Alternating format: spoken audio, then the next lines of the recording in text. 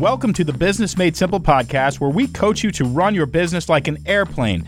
The cockpit is your leadership, the body is your overhead, the right and left engines power your marketing and sales, the wings are your products, and the fuel tanks are your cash flow. If you run your business like an airplane, it will fly far and fast. Each week, we help business owners just like you discover what's wrong with their business, then keep them from crashing by showing them how to fix it. I'm your host, Donald Miller. If you want everybody to know that you are the obvious leader, I know you're the leader, but if you want everybody to know that you are the obvious leader, in only seconds, I think you're going to get a lot out of today's conversation with Tom Henschel. Tom started out as an actor, leveraged his experience and his success in acting, and started doing what we all needed, started coaching executives on how to command the room.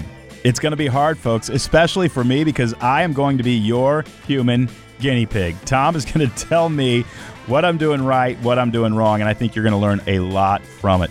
And after this conversation, you are going to know a lot more about executive presence, and you're going to have some tips, some easy to execute tips on how you can actually come off as the leader you really are.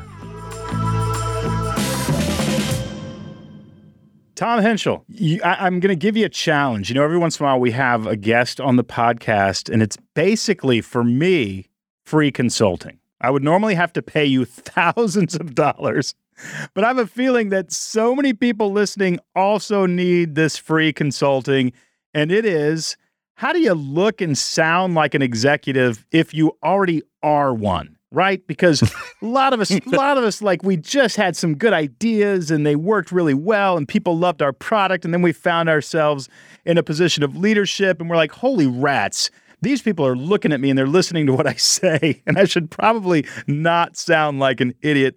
And that is actually what you do. You specialize in executive presence. So the challenge is on. I don't know if you're going to be able to be helpful or not when you have this much of a lost cause, Tom. Yeah, I don't know. It's pretty hard, Don. Big bar to cross here.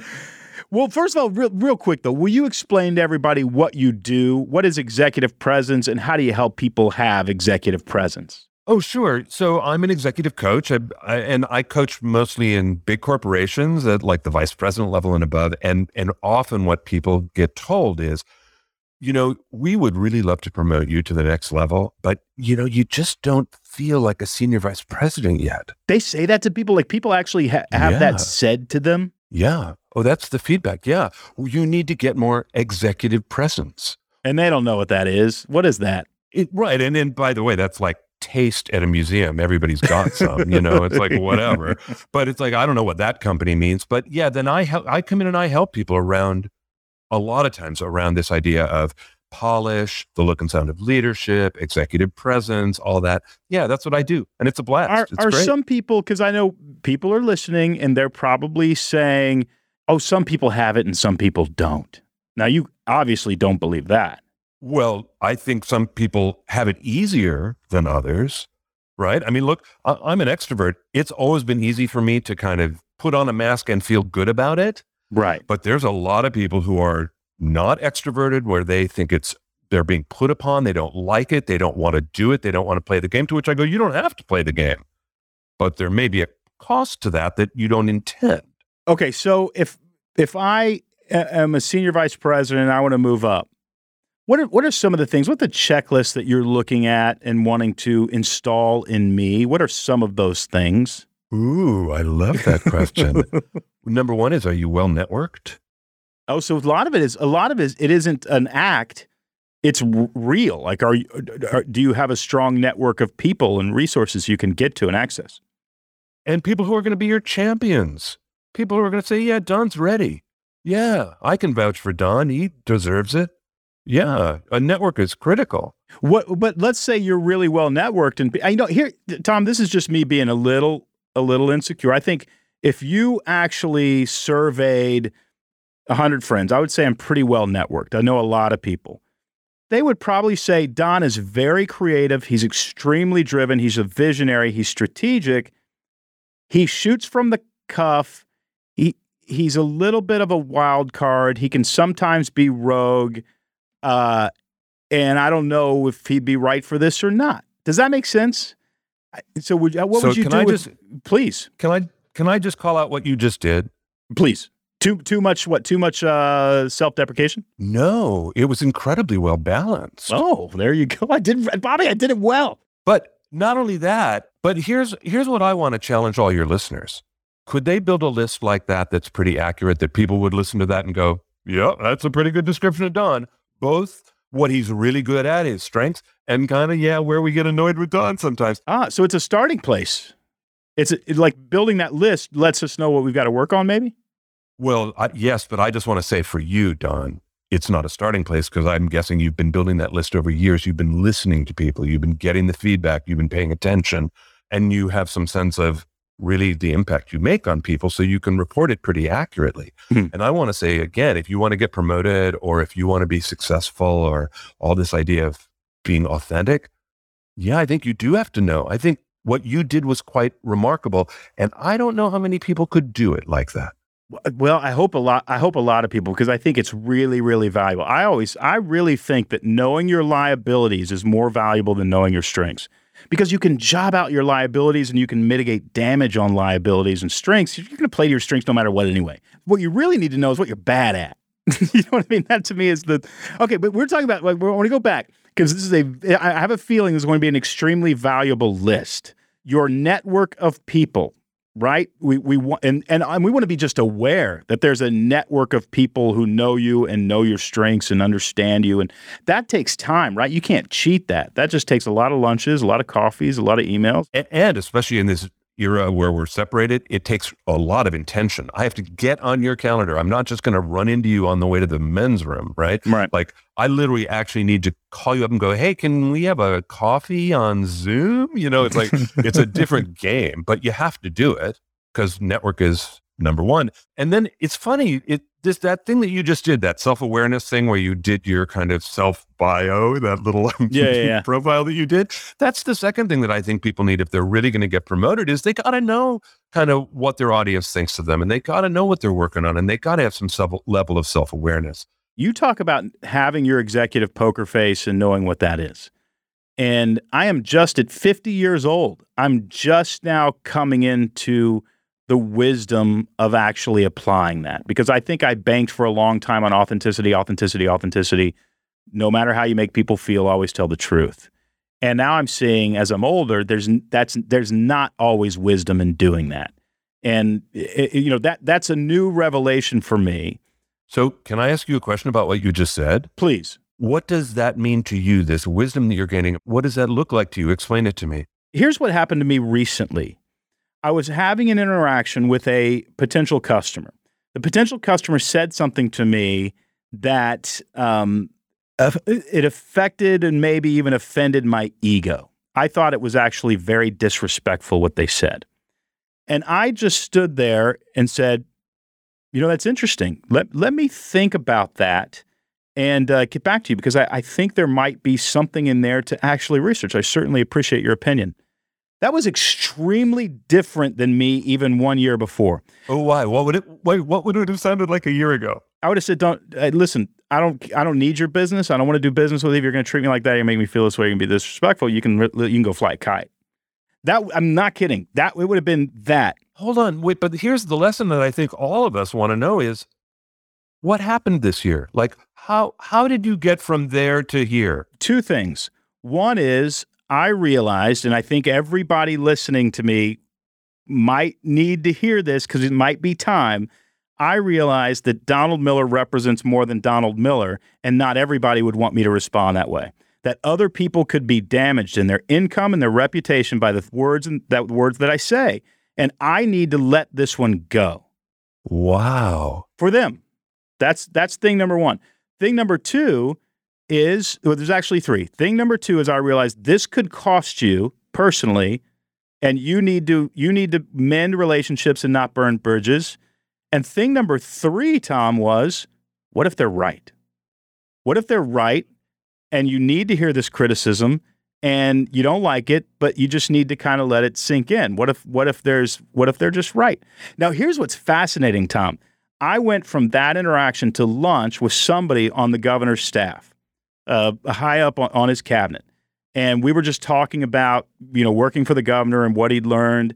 And I told him this story. He said, Don, that's the same lesson I've learned working in the governor's office. And he had the most fascinating quote. He said this. He said, most of us overreact as quickly as possible. That's excellent. And I just thought, I'm having a moment right now. You are watching a moment of transformation in my life because that is so great. What is the damage? Talk us all into it, Tom. Help everybody have the transformation that I had and hopefully am having, because obviously it's not been long enough to really test this.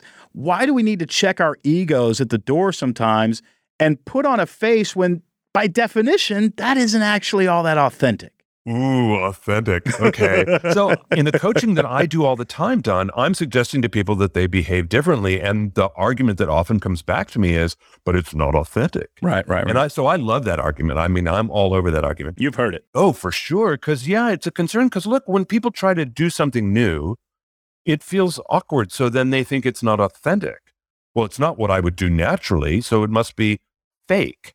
To which I go, no, it's not fake, like phony. It's intentional. Is it strategic in the manipulative sense? So when you look at this guy where you actually think that was incredibly disrespectful, what the hell, I don't need your business. But what you actually say is, that's really interesting. I'll think about that. Thanks so much. Are you manipulating? No, I don't guess I don't think I'm being manipulative in that moment. In fact, I would almost say I'm being respectful, giving them the benefit of the doubt, but I am to some degree, mixed motives, surviving the moment and coming out without damage that I might have caused otherwise. Being strategic. So look, the very first thing that you talked about when you talked about your own personal kind of transformation, you talked about that idea of being aware that other people might not value it, that it might not be good for the biggest possible group. So can I just tell you my frame of reference for this? Because please. I call this acting on the corporate stage. But you have to understand that I came to that because the first 25 years of my professional life was as a professional actor on television and in I knew theater. that about you. I thought that was pretty cool. You leveraged that training and those skills for interpersonal communications. Absolutely, I did. Absolutely. And I came with the belief that performance is actually not inauthentic. It's quite authentic. So here's what happened when I got in the workplace for the first time. I'd never been in an office. I was an actor. Why did I know? But when I started consulting and watching people in the workplace, Don, I was appalled. People were behaving incredibly badly. For example, what? You got to tell us. Like, give us the story. Like behavior in a meeting, like literally yelling at somebody, throwing an eraser across the room to try and hit somebody in the head. I didn't hit him in the head. Hit him in the shoulder. You claim close. I mean, there's all kinds of bad behavior. Just literally like snapping at people or whatever. Or the opposite, leaning back in your chair, folding your arms and half falling asleep. So, I mean, just as disrespectful. I mean, right. It doesn't have to be, So here's the thing. My frame of reference was I was taught where the audience was, whether it's the lens or the audience. Like I'm always got the audience in mind. Wow. I'm aware that people are watching and that's my job. I get paid for that. So, here you are, you're going to work and you're treating it like nobody's paying attention to you. Like what the hell? These people are your coworkers. They are your audience. You are on stage. You're a public figure. Especially on Zoom. Think about Zoom. Oh my God, it's even more so true than ever. Totally. And now we're also close up. So this whole idea about, is it a performance? Does that make it fake? My feeling is no, it makes it intentional because the audience is there and you need to be respectful to your audience. As you were in that moment where you didn't just tell that guy to go pound sand, you said, thanks, I'll think about it. Okay, so first was build your network, know what your network is. How would you, the second sounds like self-awareness, know what you're good at, know what you're not good at, know your liabilities. Is that true, second? That's exactly the word I would have put to it, absolutely. What's the third? Well, I would say self-management. Self-management. Oh, goodness. Now you're getting into a topic where I need some help. Self-management is what? Acting with intention. It is you standing there and saying, thanks, I'll think about that. That's self-management. As you say, a year ago, you would have said, I don't need your business. That's insulting. You would have walked away. So that's a whole self-management process where we can kind of see it before it happens and go, no, I'm not going to actually choose that path. That's what I used to do. But now I'm going to do this other thing. And it doesn't mean I'm phony. It means I'm intentional. It means I'm creating the impact I want. Tom, you'll love this. When I walked away from that moment without overreacting as quickly as possible, as my friend Joseph said, when I walked away from that moment, I was filled with high self-esteem because I knew I had done something that I hadn't been able to do in years and years. And because, you can do this stuff when you're not elevated, when you're not triggered. But to do it when you're triggered, I was very proud of Don. And I wish I'd have had that ability, not only in my career, I wish I would have cultivated that ability earlier, not only in my career, honestly, Tom, in the relationships that I've been in. Just put on a poker face and just be as kind as possible right now. And let's think about it when you get home. You know what I mean? Well, that's you having wisdom looking back to your younger self, right? But I just want to frame it a little differently, which is all those other times that it didn't happen led to today. That's an optimistic view. That's a helpful view, Tom. Okay, let's get into practical, tactical ideas. Let's say you're in charge of a meeting. What are some things, you've got somebody who's coming to you, an executive. I've got a very big meeting. They've asked me to create a pitch. They gave me 6 months to do it. Essentially, I think we should buy this division. It's going to cost over $100 million. I need to convince this room that we need to do it. Apart from content and understanding potential questions, talk to me about executive presence in that moment. Wow. What a fantastic opportunity. I hope it goes well, by the way. I'm wishing you good luck. So number one is, I want to say take up space. In the old conference rooms that we all used to live in, one of the things that used to make me just livid was that if I have PowerPoint, it's in the center of the room and it pushes me to the side and usually pushes me into shadow, right? Because the brightest thing in the room is that screen. And so where are they looking? They're not looking at me. They can't even see me. We used to have a saying in theaters, like, if the audience can't see you, they can't hear you. And it is so true. You can talk in the dark and they cannot understand your words. Put a light on your face and they can. It's just astonishing. It's amazing. So you're even thinking about the lighting in the room before you go in. Where am I standing? Where's the light? Where am I going to put the keynote presentation? Yes, absolutely I am. Now we're all on Zoom where we get to see slides close up. But again, I would ask maybe if there's a Zoom producer or somebody, like, can you spotlight me? Can you pin me so that they see me big? How are you holding yourself? You talk about, being bigger. A lot of people could try to do that and really just make fools of themselves. Yes. What are some things that they need to do apart from standing in the light, making sure that they're not upstaged by their own keynote, make sure they're not standing in the shadows? What are some things that they can do to have the kind of confidence that everybody else in the room can sort of borrow? 2 things. Yeah. Tell a story, make connections. There you go. Tell a story. Look, I think it is really hard to take a business problem and turn it into a story. I've worked with people on it for years and years, and I love it. It's a great challenge to me. I adore it. But for most people, they cannot tell a good story out of all this information because they're living in the middle of it. You have to find the story. You have to tell it over and over until suddenly somebody goes, oh my God, that's amazing, right? And then you found your story. 2 things as a speaker, 2 things. One is I want to know what problem this presentation solves. I need to know that, and it needs to be baked into my mind. We are here to solve this problem. And the second thing that I always want to have down, Tom, tell me if this is good advice. It was actually given to me by a speech coach, but I've used it ever since. And that is, I need to know my opening line so that I don't hem and haw and say anything else. Oh, I love that. Except I say the first 3 sentences. There you go. You've upped me by 2. Yeah, I have. But listen, I'm laughing at myself now thinking I'm talking about finding a story. And of course you do story brand. Well, yeah, no, but I'm a sponge. If anybody wants to talk about story, I learned so much from folks who are in your shoes. So when we talk about it, though, I'm saying this has kind of got to be your sweet spot, right? That first thing about that, tell a story of the business. And the second thing is, I think it's really important that you know who you're talking to. Sometimes I work with people where they're going in front of like a board of directors or very senior leaders that they maybe see 3 times a year and they don't know them very well. Even so, those are quote unquote public figures in a public company. You can find out a lot about them. You can find out how they like their information. You can find out a lot. Like, know who you're talking to so you can make connections. I don't care what kind of room you're in or on Zoom, even on Zoom where everybody's in these little tiles and you can barely see their faces.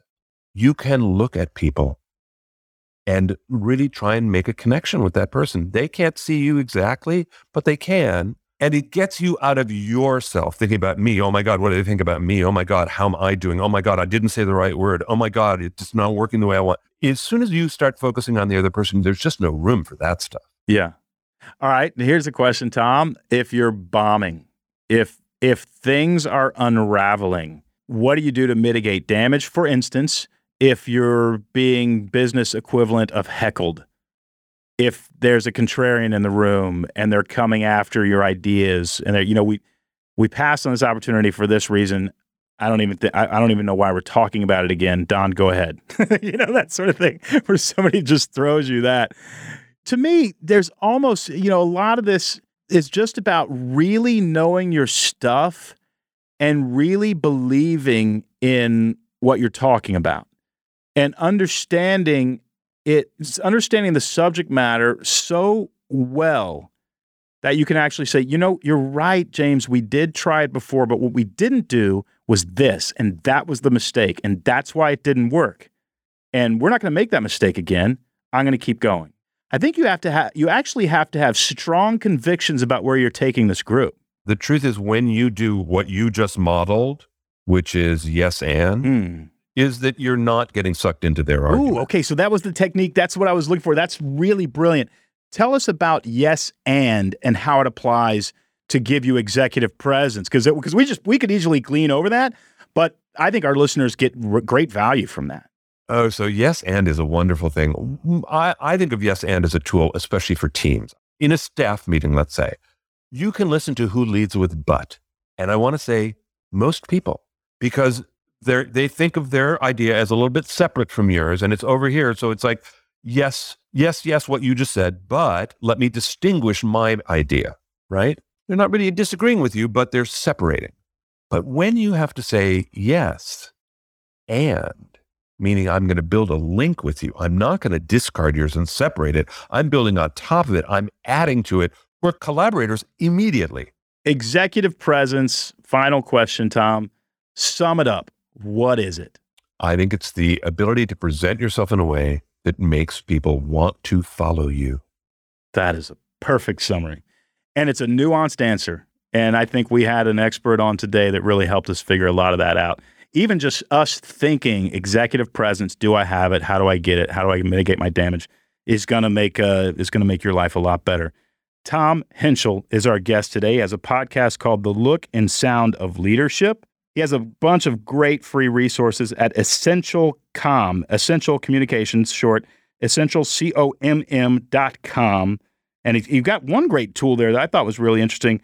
It's a feeling word grid. What's a feeling word grid? There are a lot of people who do not speak about their feelings very well. And this is literally, it's like, 70 some words that are sorted into columns and rows. And you learn to be more emotionally fluent. It's helpful. Listen, if you're listening and you're somebody you need to work on executive presence, it's holding you back. Tom and I do not do business together, but essentialcomm.com, essentialcomm.com, you can find out more about Tom there. Tom, I have really enjoyed this conversation. I'm glad you came on. Me too. Thanks a million. Really great conversation with Tom today. As you can tell, I really like the guy. I like what he does, and I think he's super, super helpful. At the end of every episode, I give you a plan of action from today's coaching conversation. These are immediate takeaways that you can execute in order to grow your business. Today's plan of action, of course, deals with executive presence, and, we didn't get quite to this in the conversation with Tom, but I want to add something to it. I think it's really important as a plan of action to make sure that your executive presence actually matches your leadership. It's easy to take a conversation like this and say, well, okay, how can I manipulate people into thinking I'm the leader? My question to you, if you think that way, is, are you the leader? I mean, are you really the leader? Do you have power in the room? And if you do, you want to match that. I think the number one problem that everybody listening probably has is not that they have an inflated ego. It's not that they're a narcissist. It's not that they're a dictator.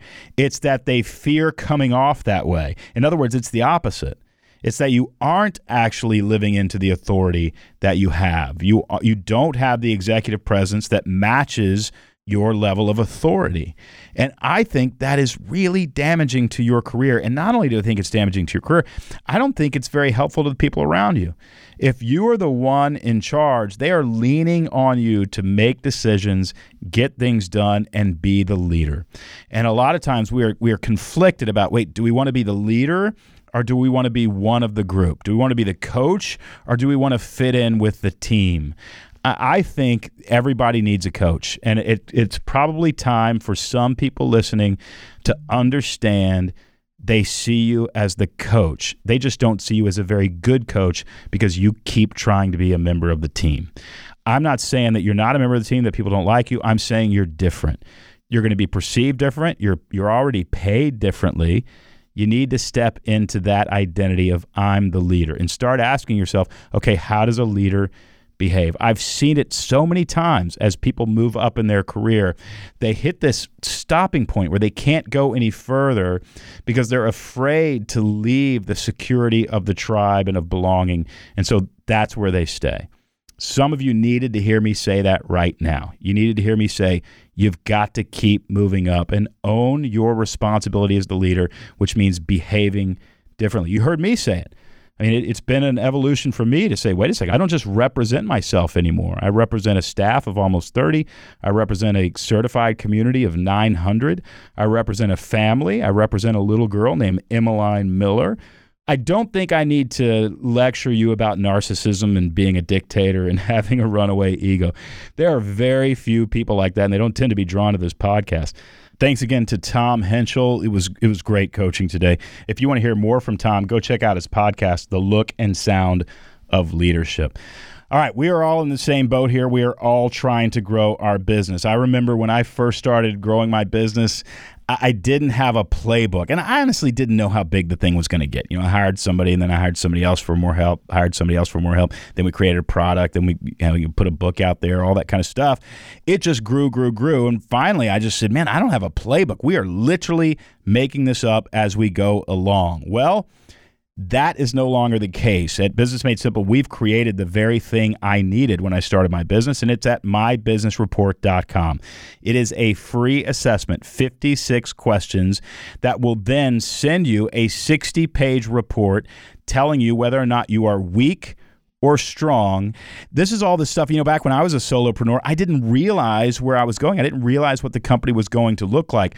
If you take this assessment and get this report, you are going to get a playbook for growing a company. Some of it you're saying, I don't need right now, but a year from now you might. And because you took the assessment and read the report, you will know what to build and how to build it the right way. Just go to mybusinessreport.com. It's free. People have already told me I would have paid $1,000 for this report. You don't have to. Go to mybusinessreport.com, take the assessment, and get your report today. It will be your playbook for growing a business. Well, that's all for this episode. Thanks as always for listening to the Business Made Simple podcast, where we help you discover what's wrong with your business, then show you how to fix it. See you next week.